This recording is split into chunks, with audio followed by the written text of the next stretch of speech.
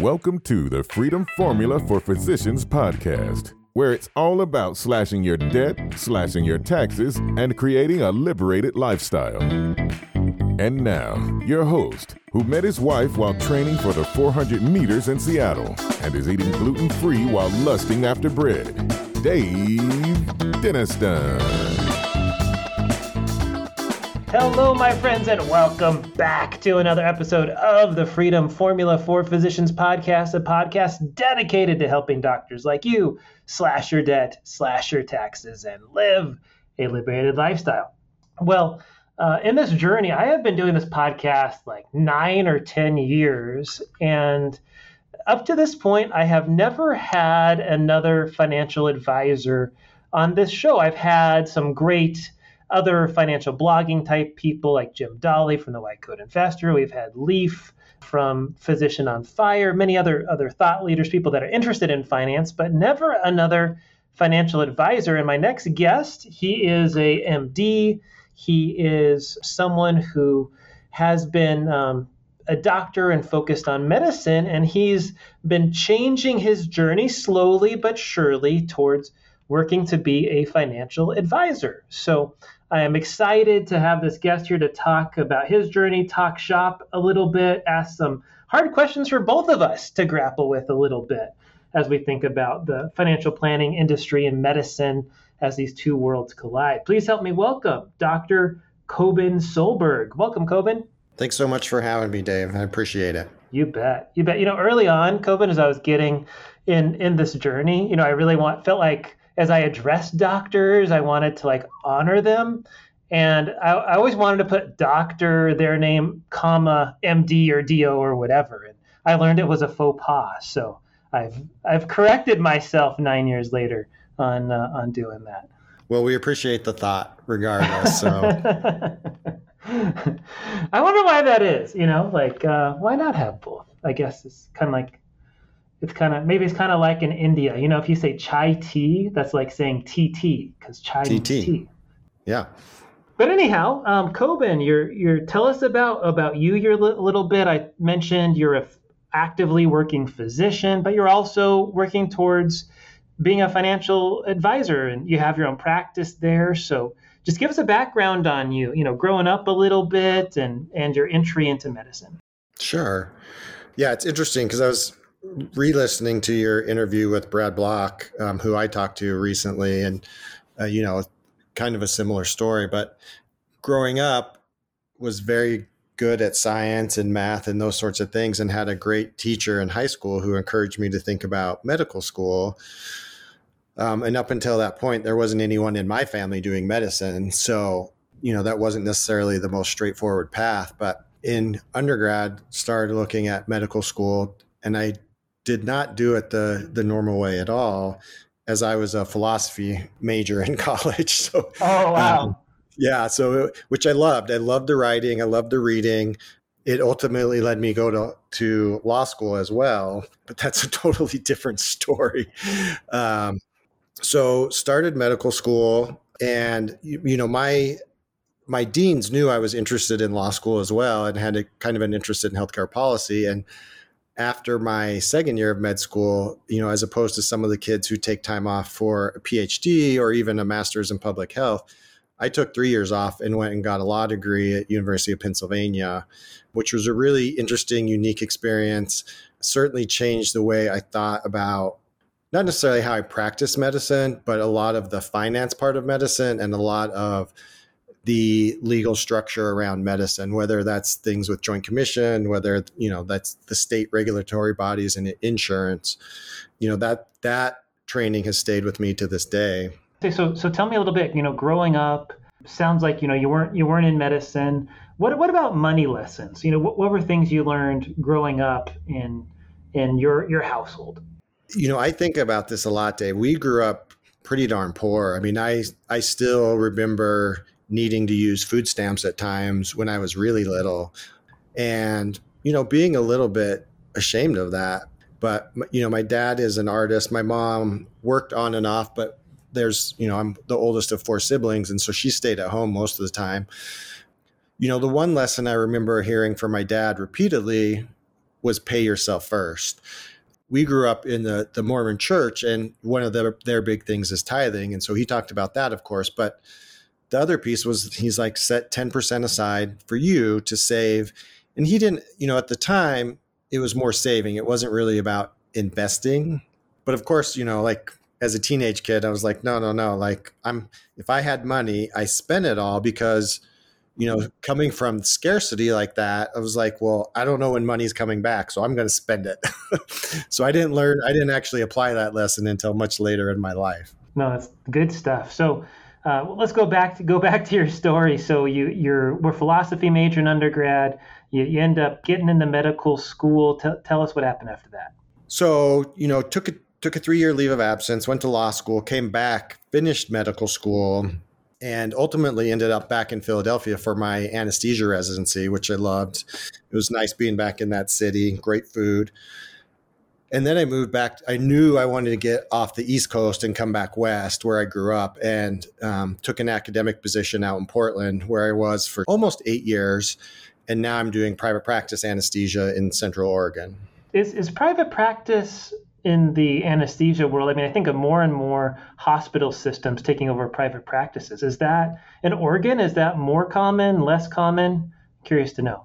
So that is a fascinating question, Dave. And, if you had asked me this 6 months ago, I would say, Oregon and parts of Washington were kind of one of the last holdouts of, bigger private practice anesthesia groups. But, I'll tell you, in the last 6 months in Portland, a couple of the big groups have blown up recently. In Vancouver, Washington, in Eugene and Salem, they've really struggled. I think nationwide, I think this is true in any specialty, but certainly in anesthesia, we had a lot of retirements during COVID, and people are struggling to staff. And so as a private practice group, what that means is your biggest single challenge is meeting the contractual obligations you have to your healthcare systems. And it's a big issue. The group that I'm in is still a private group that contracts with the local hospital, but it's been wild to see what's been going on lately. And they're sort of going towards that model you spoke about, where hospitals are looking at employing physicians, even though it's much more expensive for them, because they need that coverage, knowing the procedural care areas are, the big money driver for any hospital.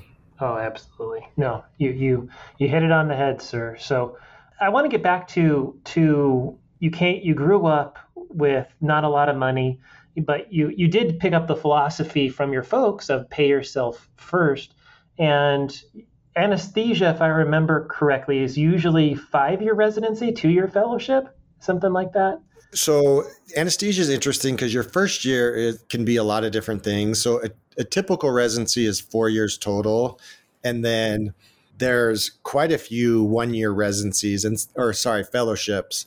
And a lot of people will do multiple fellowships, but like at its base, it's a 4-year residency. 4-year residency. Okay. And then maybe a 1-year fellowship after that, depending on the person. Yep. So in that time frame, where compared to even some other peers, you have a lot of physicians doing 3-year residencies, for example, surgeons doing 5 quite typically. Like, how are you making it? Were you struggling with debt at all, with student loans and credit cards or anything like that? What was that like for you? I laugh a little bit, Dave, because I was terrible. And I do a lot of lectures for residents, and I use all of these things as examples of what not to do. And so, over the course of residency, I racked up credit card debt because, I needed to go on this trip, or I needed to go out to dinner with friends because, in my naive mind, I thought I had deserved it because I was working so hard as a resident. Which is true. You are working your butt off. Right. You definitely are. But that's certainly no excuse for doing credit card debt. True. I wasn't saving anything in a Roth, or, I had a little bit of emergency savings, but certainly wasn't investing. That wasn't even on my radar. The thing I laugh most about is I literally took every single piece of mail from my student loan servicers and threw them in a box unopened, and waited until they called me and said, hey, your deferment's ending. You got to sign this paperwork or else you're going to be in default. So that was my MO, because I was like, oh my gosh, I'm just so busy. I can't deal with this. The banks will figure it out. It's not a big deal.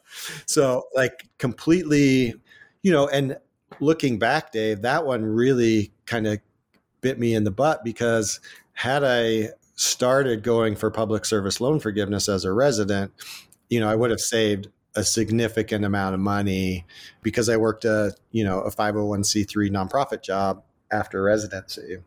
So that one still stings a little bit, but it's a good lesson learned. Well, and I find, and I say this every so often on this podcast, Cobin, is sometimes in life, I don't care whether it's weight or emotions or finances or spiritually for some folks. Sometimes you really have to hit a bottom before you're like, I never want to be in this position again. Did you hit a bottom at all in this process?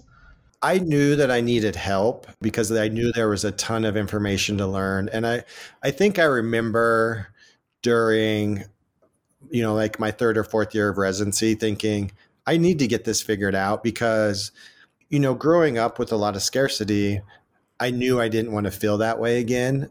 And I knew especially as an anesthesiologist, that I would have the opportunity to make a really good living.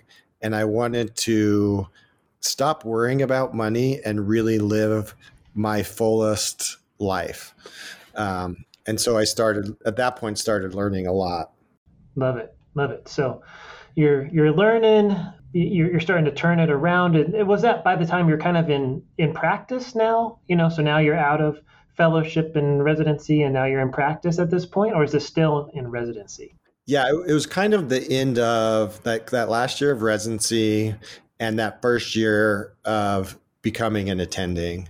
I felt like, once for anesthesia, we take, our board exams right after we graduate. So there's that, and then you start. And I felt like, certainly after the residency I was in, I felt like I had a ton of free time as an attending. And so I had time to do that. And, the other motivating factor, Dave, was during my last year of residency, I met my now wife. And, up to that point, I hadn't really had to be accountable to anyone else for my finances or how I spent, or especially my student loan debt. And so knowing that I was going to be accountable to my wife, Julie, it was really important to me that I knew what I was doing. So that was probably the biggest kick in the butt, to be honest.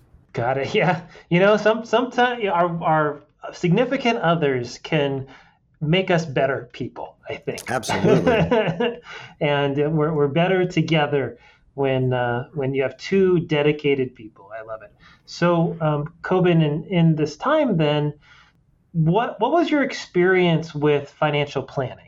Because, I mentioned in the intro, you're making a transition. Like, what kind of advice were you getting? Who were you talking to? What was that relationship with financial planning like? So, at that time I was reading a lot, and, whether that was Boggleheads or, you mentioned Jim Dolly, the white coat investor. He, interestingly enough, he was 2 years ahead of me at University of Utah. We went to med school together.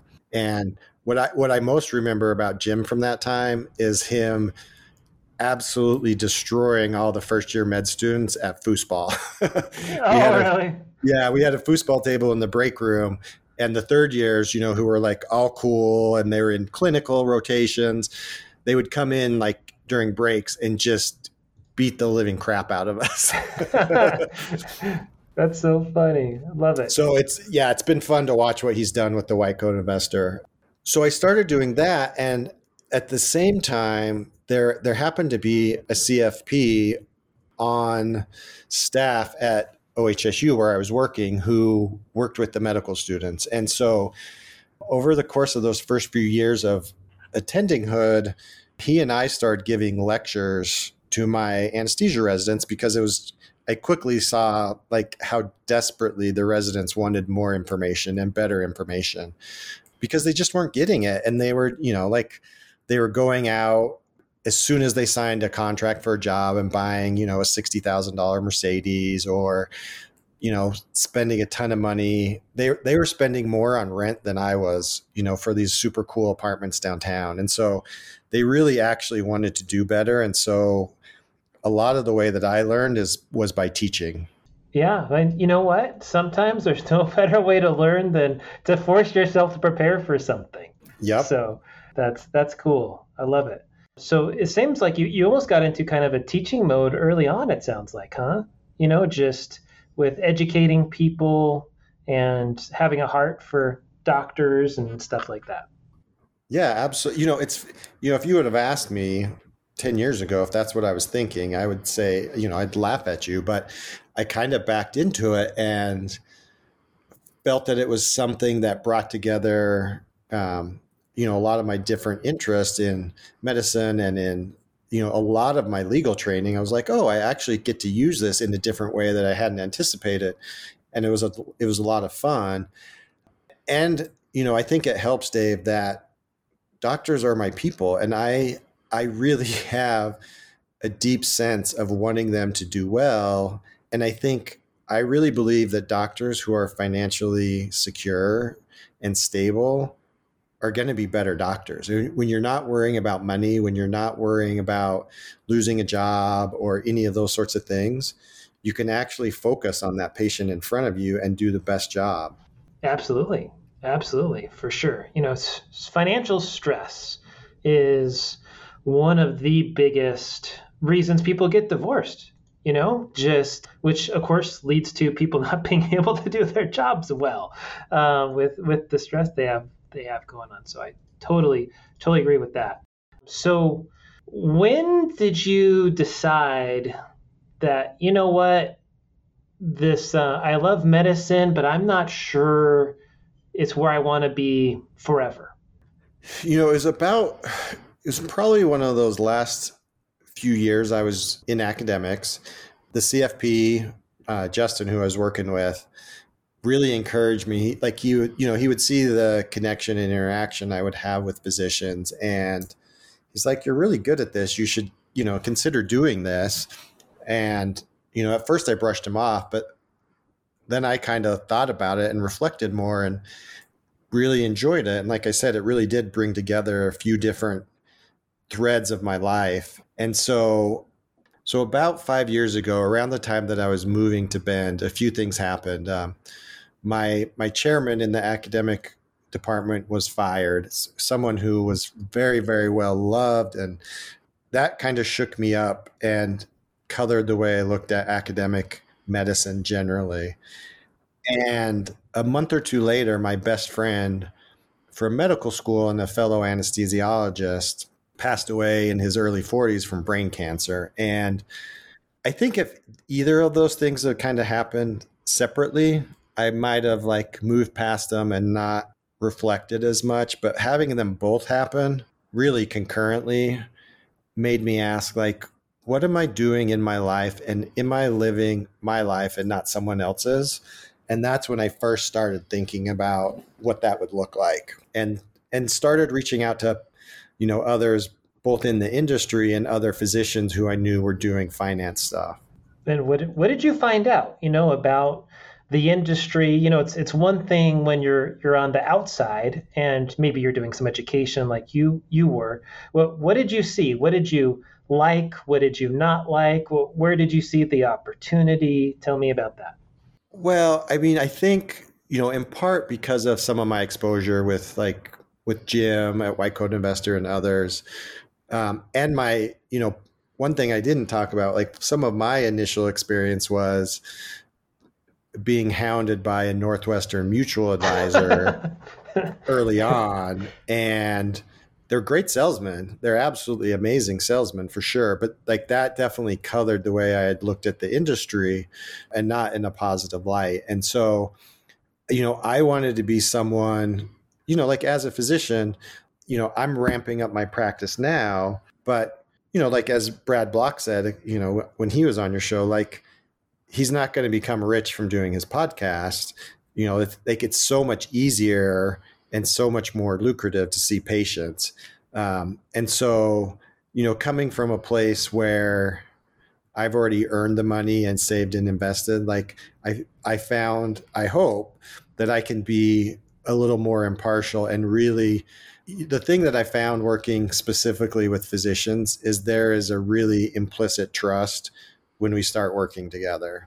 And I find like we get into the deeper, more important issues quicker because of that, which I really enjoy. Love it. Love it. So what do you like and what do you not like about financial planning? So the things that I absolutely love about it is, it's, again, like working with physicians in some ways, it feels a little bit like cheating because the income side of things makes a lot of our job easier, right? Like there's no question that as you earn more money, it makes it easier to save, to invest, to weather some of like the dumb decisions that all of us make. But what I really love doing with the physicians is like having deeper conversations about what's most meaningful and purposeful in their life and how to drive more of those experiences. So in anesthesia for us, it's very easy to work part-time, to work locums, to do all sorts of things and buy back your time. And so, what I found is, why some people, like you mentioned Leaf earlier, who also was an anesthesiologist, like he retired early. He retired in his 40s. Most of my clients don't want to retire that early, but what they do want to do is like give away all their overnight call, right?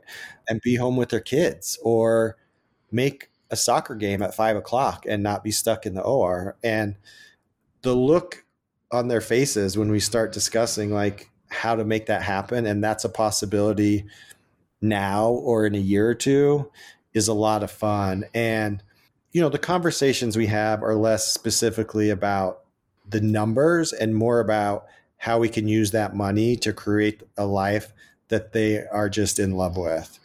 So that part I really, really love. The stuff I don't like is pretty easy. It's like, it's like the compliance part of it, right? And a lot of the paperwork pieces. And so a lot of that stuff, I try and outsource as much of that as I can. I am learning to enjoy the marketing piece a little bit more of just creating my own space in this world and how I specifically feel like I can help my niche as well as I can. When I speak to my authentic voice, that part's fun. When I look at how someone else is doing it and think I need to do it that way, that's pretty miserable. And now for a commercial break. Well, if you are anything like me, if as you go along your financial journey, you may be feeling confused sometimes about what to do. You're hearing advice from this person and that person. You're not really sure who to trust, what to turn to, and you're feeling stuck, whether you're wanting to create multiple strategies and streams of income, or you want to look over your stock portfolio, or you're looking for particular reviewing over your specific situation. It would be my honor and my pleasure to spend 30 minutes to help you for free. All you have to do is text the word strategy, STRATEGY, to 833-343-2986. Again, that's strategy, the whole word, to 833-343-2986. Thank you so much, and I look forward to talking to you soon. And now, back to the show. I think one of the things that I always bring to the table is I try and tell people how I think it is, which may be right, may be wrong, but it's my honest and true opinion. Here's what I would say about financial planning is the idea of it is incredibly noble, meaning that you're there to help somebody from potentially very early in their career to seeing them change the trajectory of their lives and retire. And the idea of being a guardian and advice person sitting right next to them, being with them, giving them solid advice that helps them ultimately. It comes down to about helping people. But that's how I came into this industry, thinking, oh man, yeah, knowledge and helping people and spreading it. And then I quickly realized that is that part of it? Yes, but reality is it's very much a sales business. And which is a complete shift from medicine in terms of mentality, which generally for most people is about serving the patient, helping the patient. I'm sure there's plenty of physicians out there, just like there are financial advisors that are trying to milk the system and whatever. But I think the vast majority of physicians, their heart is for the patient. Do no harm, right? Like financial planning, there is no such credo that people go by. And you have such a variety of different folks. You can talk to one financial advisor and all they want to do is sell you an annuity and cash value life insurance. You can talk to another advisor who won't touch that stuff whatsoever. And I think for people, it's very confusing to know who to trust, as opposed to generally most of us, we might be skeptical, but at the end of the day, we trust that the doctor is going to do that the best that they can for us. And there's a skepticism around advisors. So I'd be curious to get, what's your impression of that? How do you see that? What would you say to other physicians? You being in the industry, being a doctor, you have a unique, perhaps, perspective on that. Yeah. And I mean, you raised some really interesting, important points there, Dave. And it's, I even still fight with that mindset as well. And I'm doing the work and, hopefully doing that in an honest, noble way for my clients. But there definitely is a big component of the industry that is based on selling you a product, whether or not you need that product. And, when I was thinking about how to set up my firm, like coming in from outside, I was like, I don't know how this should work. I don't know how I should charge people. And even just the thing of like valuing my expertise was hard. And so, the way that I do it is, I'm basically on a retainer model with staying away from AUM when at all possible. And in part, I tend to work with younger physicians who haven't accumulated assets yet. And, the problem with that AUM model is the people who need the most help are the ones that are entering and starting into the workforce, but they have no assets. So there aren't nearly as many people to work with them, right? So it's this funny like circular logic thing. So, part of it is finding somebody I think that you connect with and that you trust.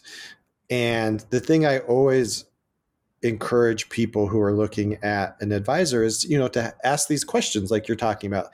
How do you get paid? How am I going to see that? What products are you paid to sell? Like, what sort of conflicts of interest are there? And how are you going to tell me about those things? And because it's sort of wild to talk to people, even in my own group. And, like some people are doing DIY. Some people are paying, $30,000 or $40,000 a year for services. The most honest answer most of them have when I say, like, how are you paying your advisor? Most of them don't know at all.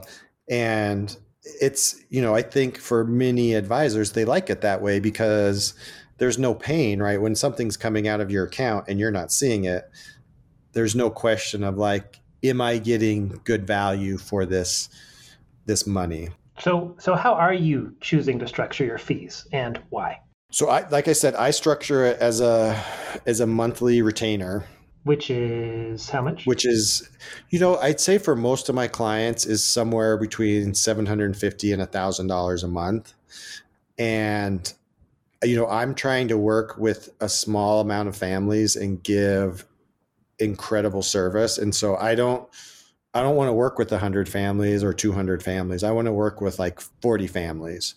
And so that number felt reasonable to me, knowing the kind of service I provide and knowing some of the expertise that I have. To give you an example, like I did a lot of the billing and finance piece when I was in academics and understand that really, really, really well. Now I serve as the treasurer of my private practice group. And so get to see even another deeper piece in terms of how private practice finance looks like. And then with my legal degree, having an implicit understanding of like contracting and what those markets look like for physicians adds a lot of value for my clients throughout that process. And so that's kind of where I sit in my firm. But even still, like when I talk to other advisors, I'm like, that's a kind of a neat way that you're doing it. And like, maybe I should think about that. I mean, there's a million ways to skin this cat. And I don't think there's one right way. That's for sure. Well, no, there's not. And every advisor has to decide what kind of practice do they want. And you just said for yourself, gosh, I would rather work with a smaller number of people and get paid well for that time. And one of the things that, as I've been 20 plus years in this business now, and one of the things I've seen has been a shift from commission to AUM to now you see more and more flat fees or hourly, kind of like the model that you have. And the commission model definitely is one fraught with all kinds of conflicts of interest.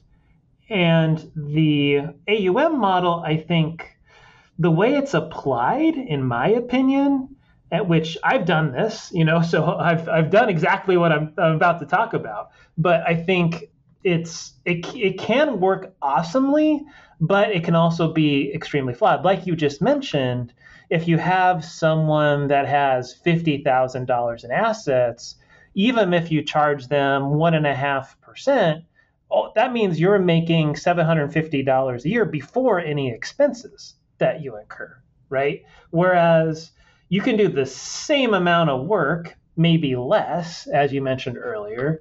Traditionally for AUM, most people charge around 0.75% for someone with $1 million or more.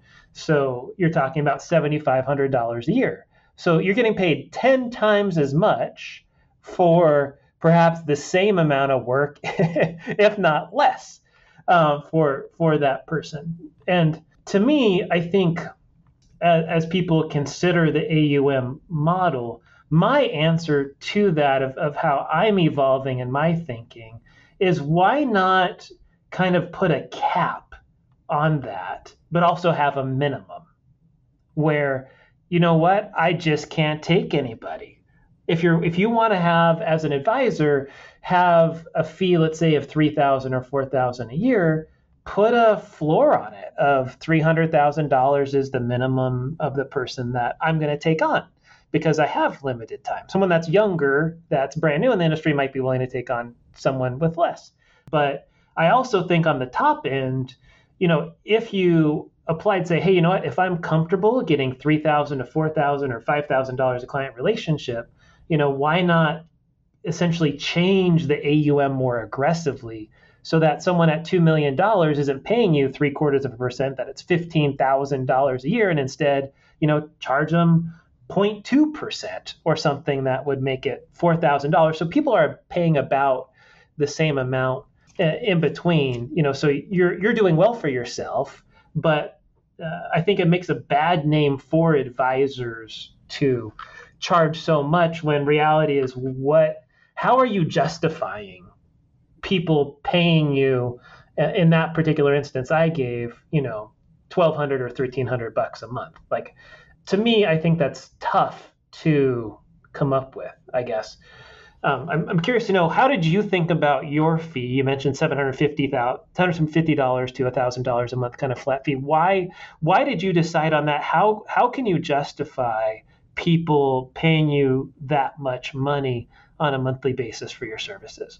What I learned, and I wish I would have learned it earlier, part of it is starting from like, what kind of life am I trying to create for my own family? And, we talked about this before, like if doctors aren't doing well at home, and if they're worried about how they're going to cover their bills, they're not going to be good physicians. And so thinking about the kind of practice I wanted and the kind of families that I wanted to work with, backed into it. And I started lower, and, like kind of what you said is, once it became more clear to me that the kind of expenses that I had, and the different kind of compliance issues, I realized that I needed to raise that fee.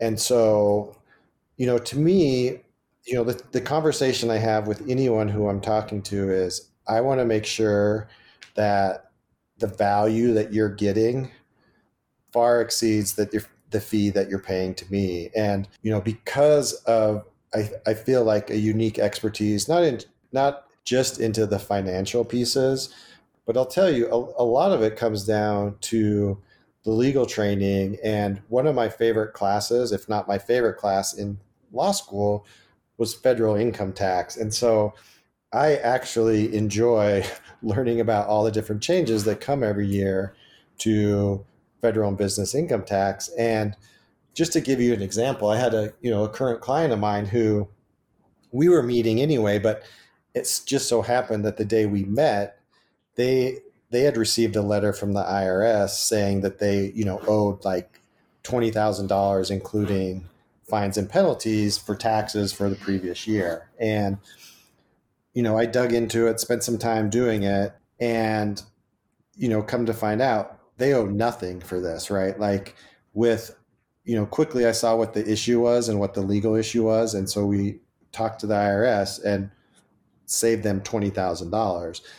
The other thing that was actually heartening about that story is we knew that we had cash on hand set aside, that even if the IRS was correct, that they had the cash to pay for it. So in my mind, it was a win-win that we had that. So, but part of it is, like knowing the kind of business I want to build. There's space for, some people are charging, like they're taking on 10 clients total and charging $50,000 to $100,000 a year and giving like amazing service.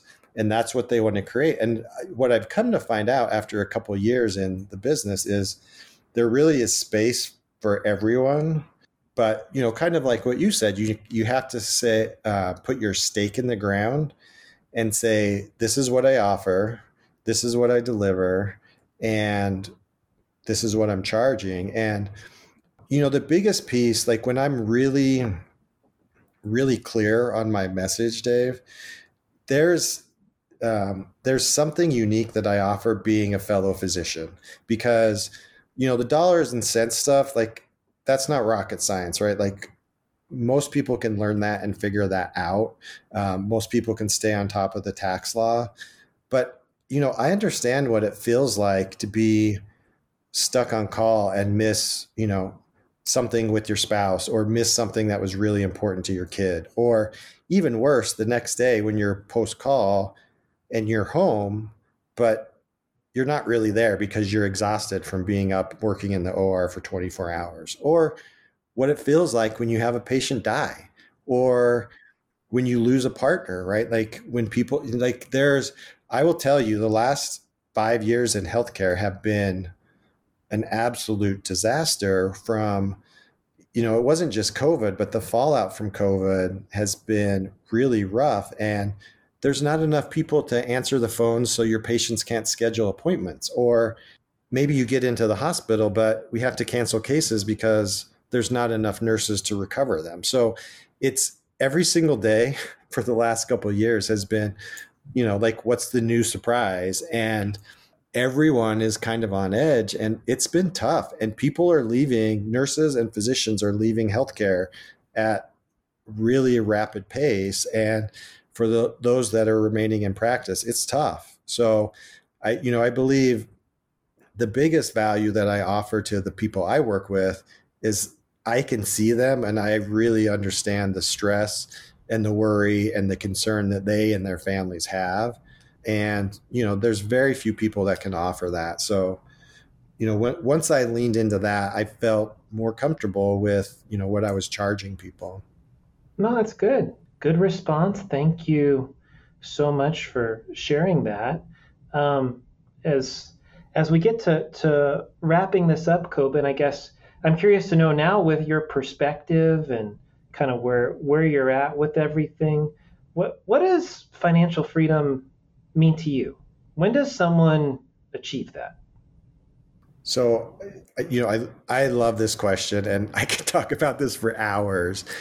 One of the things, just yesterday, I was putting together a lecture for some residents, and one of the first things I talk about are the different kinds of wealth.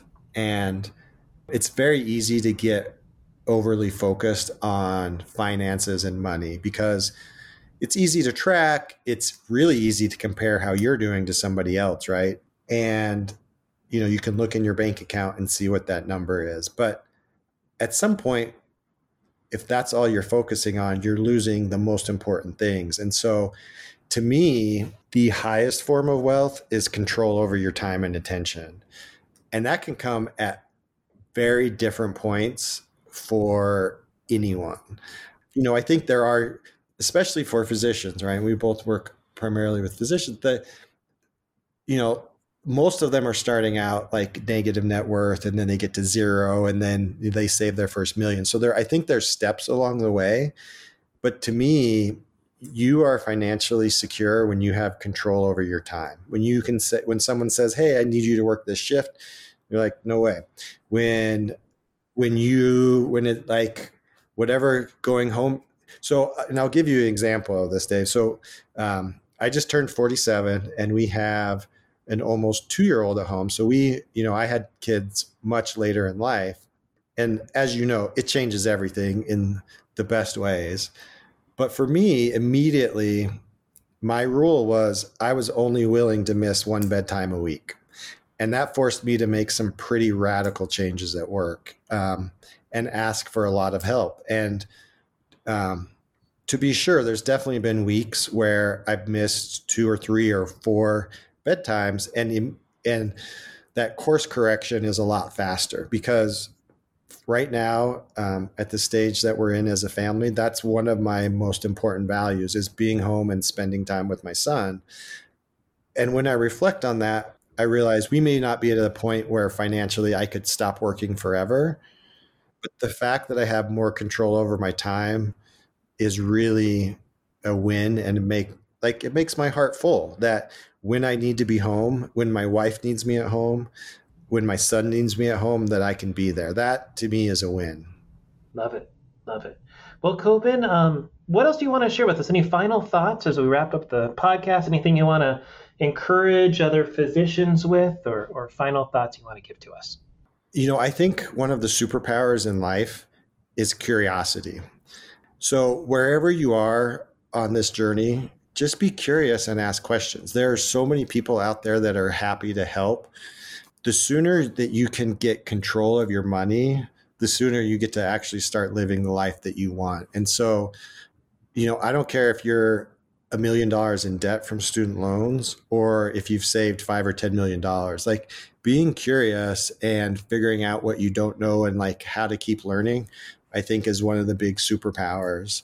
The other piece that I'd share, I mentioned my friend Ryan earlier who passed away. And to me, that's the other really big piece is, part of the reason I love doing this, Dave, is it's almost like I give other physicians permission to take care of themselves again. Like as doctors, we spend our whole lives training, sacrificing time, energy, and, without your health and well-being, you really don't have much. And so take care of yourself right now because you really don't, none of us know what tomorrow may bring. So, that one, losing my best friend has stuck with me in a really positive way because today's all we've got. So love it. No, good stuff. Good advice. Thank you for that. And if people want to reach out to you, Cobin, learn more about you and your services, what's the best way to do that?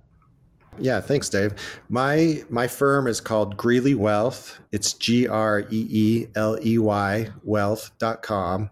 You can sign up for my newsletter or reach out and schedule an appointment. And then, I'm sure you'll include an email in your show notes. And I'm always happy to answer questions. And I'm on Twitter and other places. So I'm always interested to talk to other physicians and help them out. Good stuff. So go look them up, guys, if you're interested. And let us know if you have any questions. This wraps up another episode, my friends, of the Freedom Formula for Physicians podcast. Remember, slash your debt. I can't even say my thing right now. Slash your debt, slash your taxes, and live a liberated lifestyle. Why, thank you, my friends, so much for listening to the last podcast. I am pleased to announce that I am now a completely independent financial advisor, where to the point now I can really integrate my financial planning practice with this podcast. If you might be looking for help, if you have found any of our information here interesting or relevant and you're looking for a second opinion, I'm making myself available for 30-minute strategy sessions. And if you want to arrange a time to meet with me to discuss your situation and see if we might be a good fit for one another, I'd like you to call our office and speak with Kyla. Our phone number is 612-284-2409. Again, that's 612-284-2409. And I look forward to helping you with your financial situation. And now for some lovely legal disclosures required by our lawyer friends. Investment advice is only offered in jurisdictions where Centurion Financial Strategies, LLC, Centurion is appropriately registered or exempt from registration.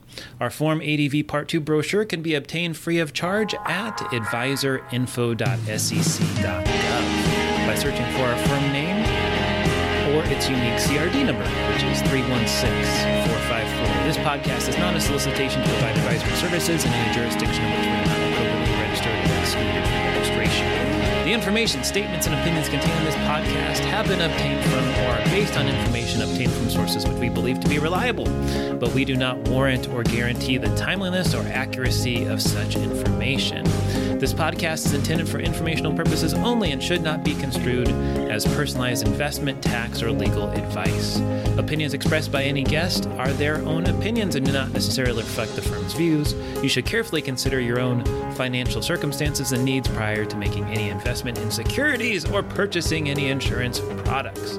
As always, past performance is not indicative of future results. Investing in securities or really anything else involves the risk of loss. If by some chance in this particular podcast I mention insurance products are backed by the financial strength and claims paying ability of the issuing insurance company. They may be subject to restrictions, limitations, and early withdrawal fees which vary by issuer. You should always consider the charges, risks, expenses, and investment objective of any insurance products before entering a contract. And that, my friends, wraps it up. Wish you all the best. Feel free to contact us with any info at www.daviddenniston.com. Thank you so much and have a good one. Bye-bye.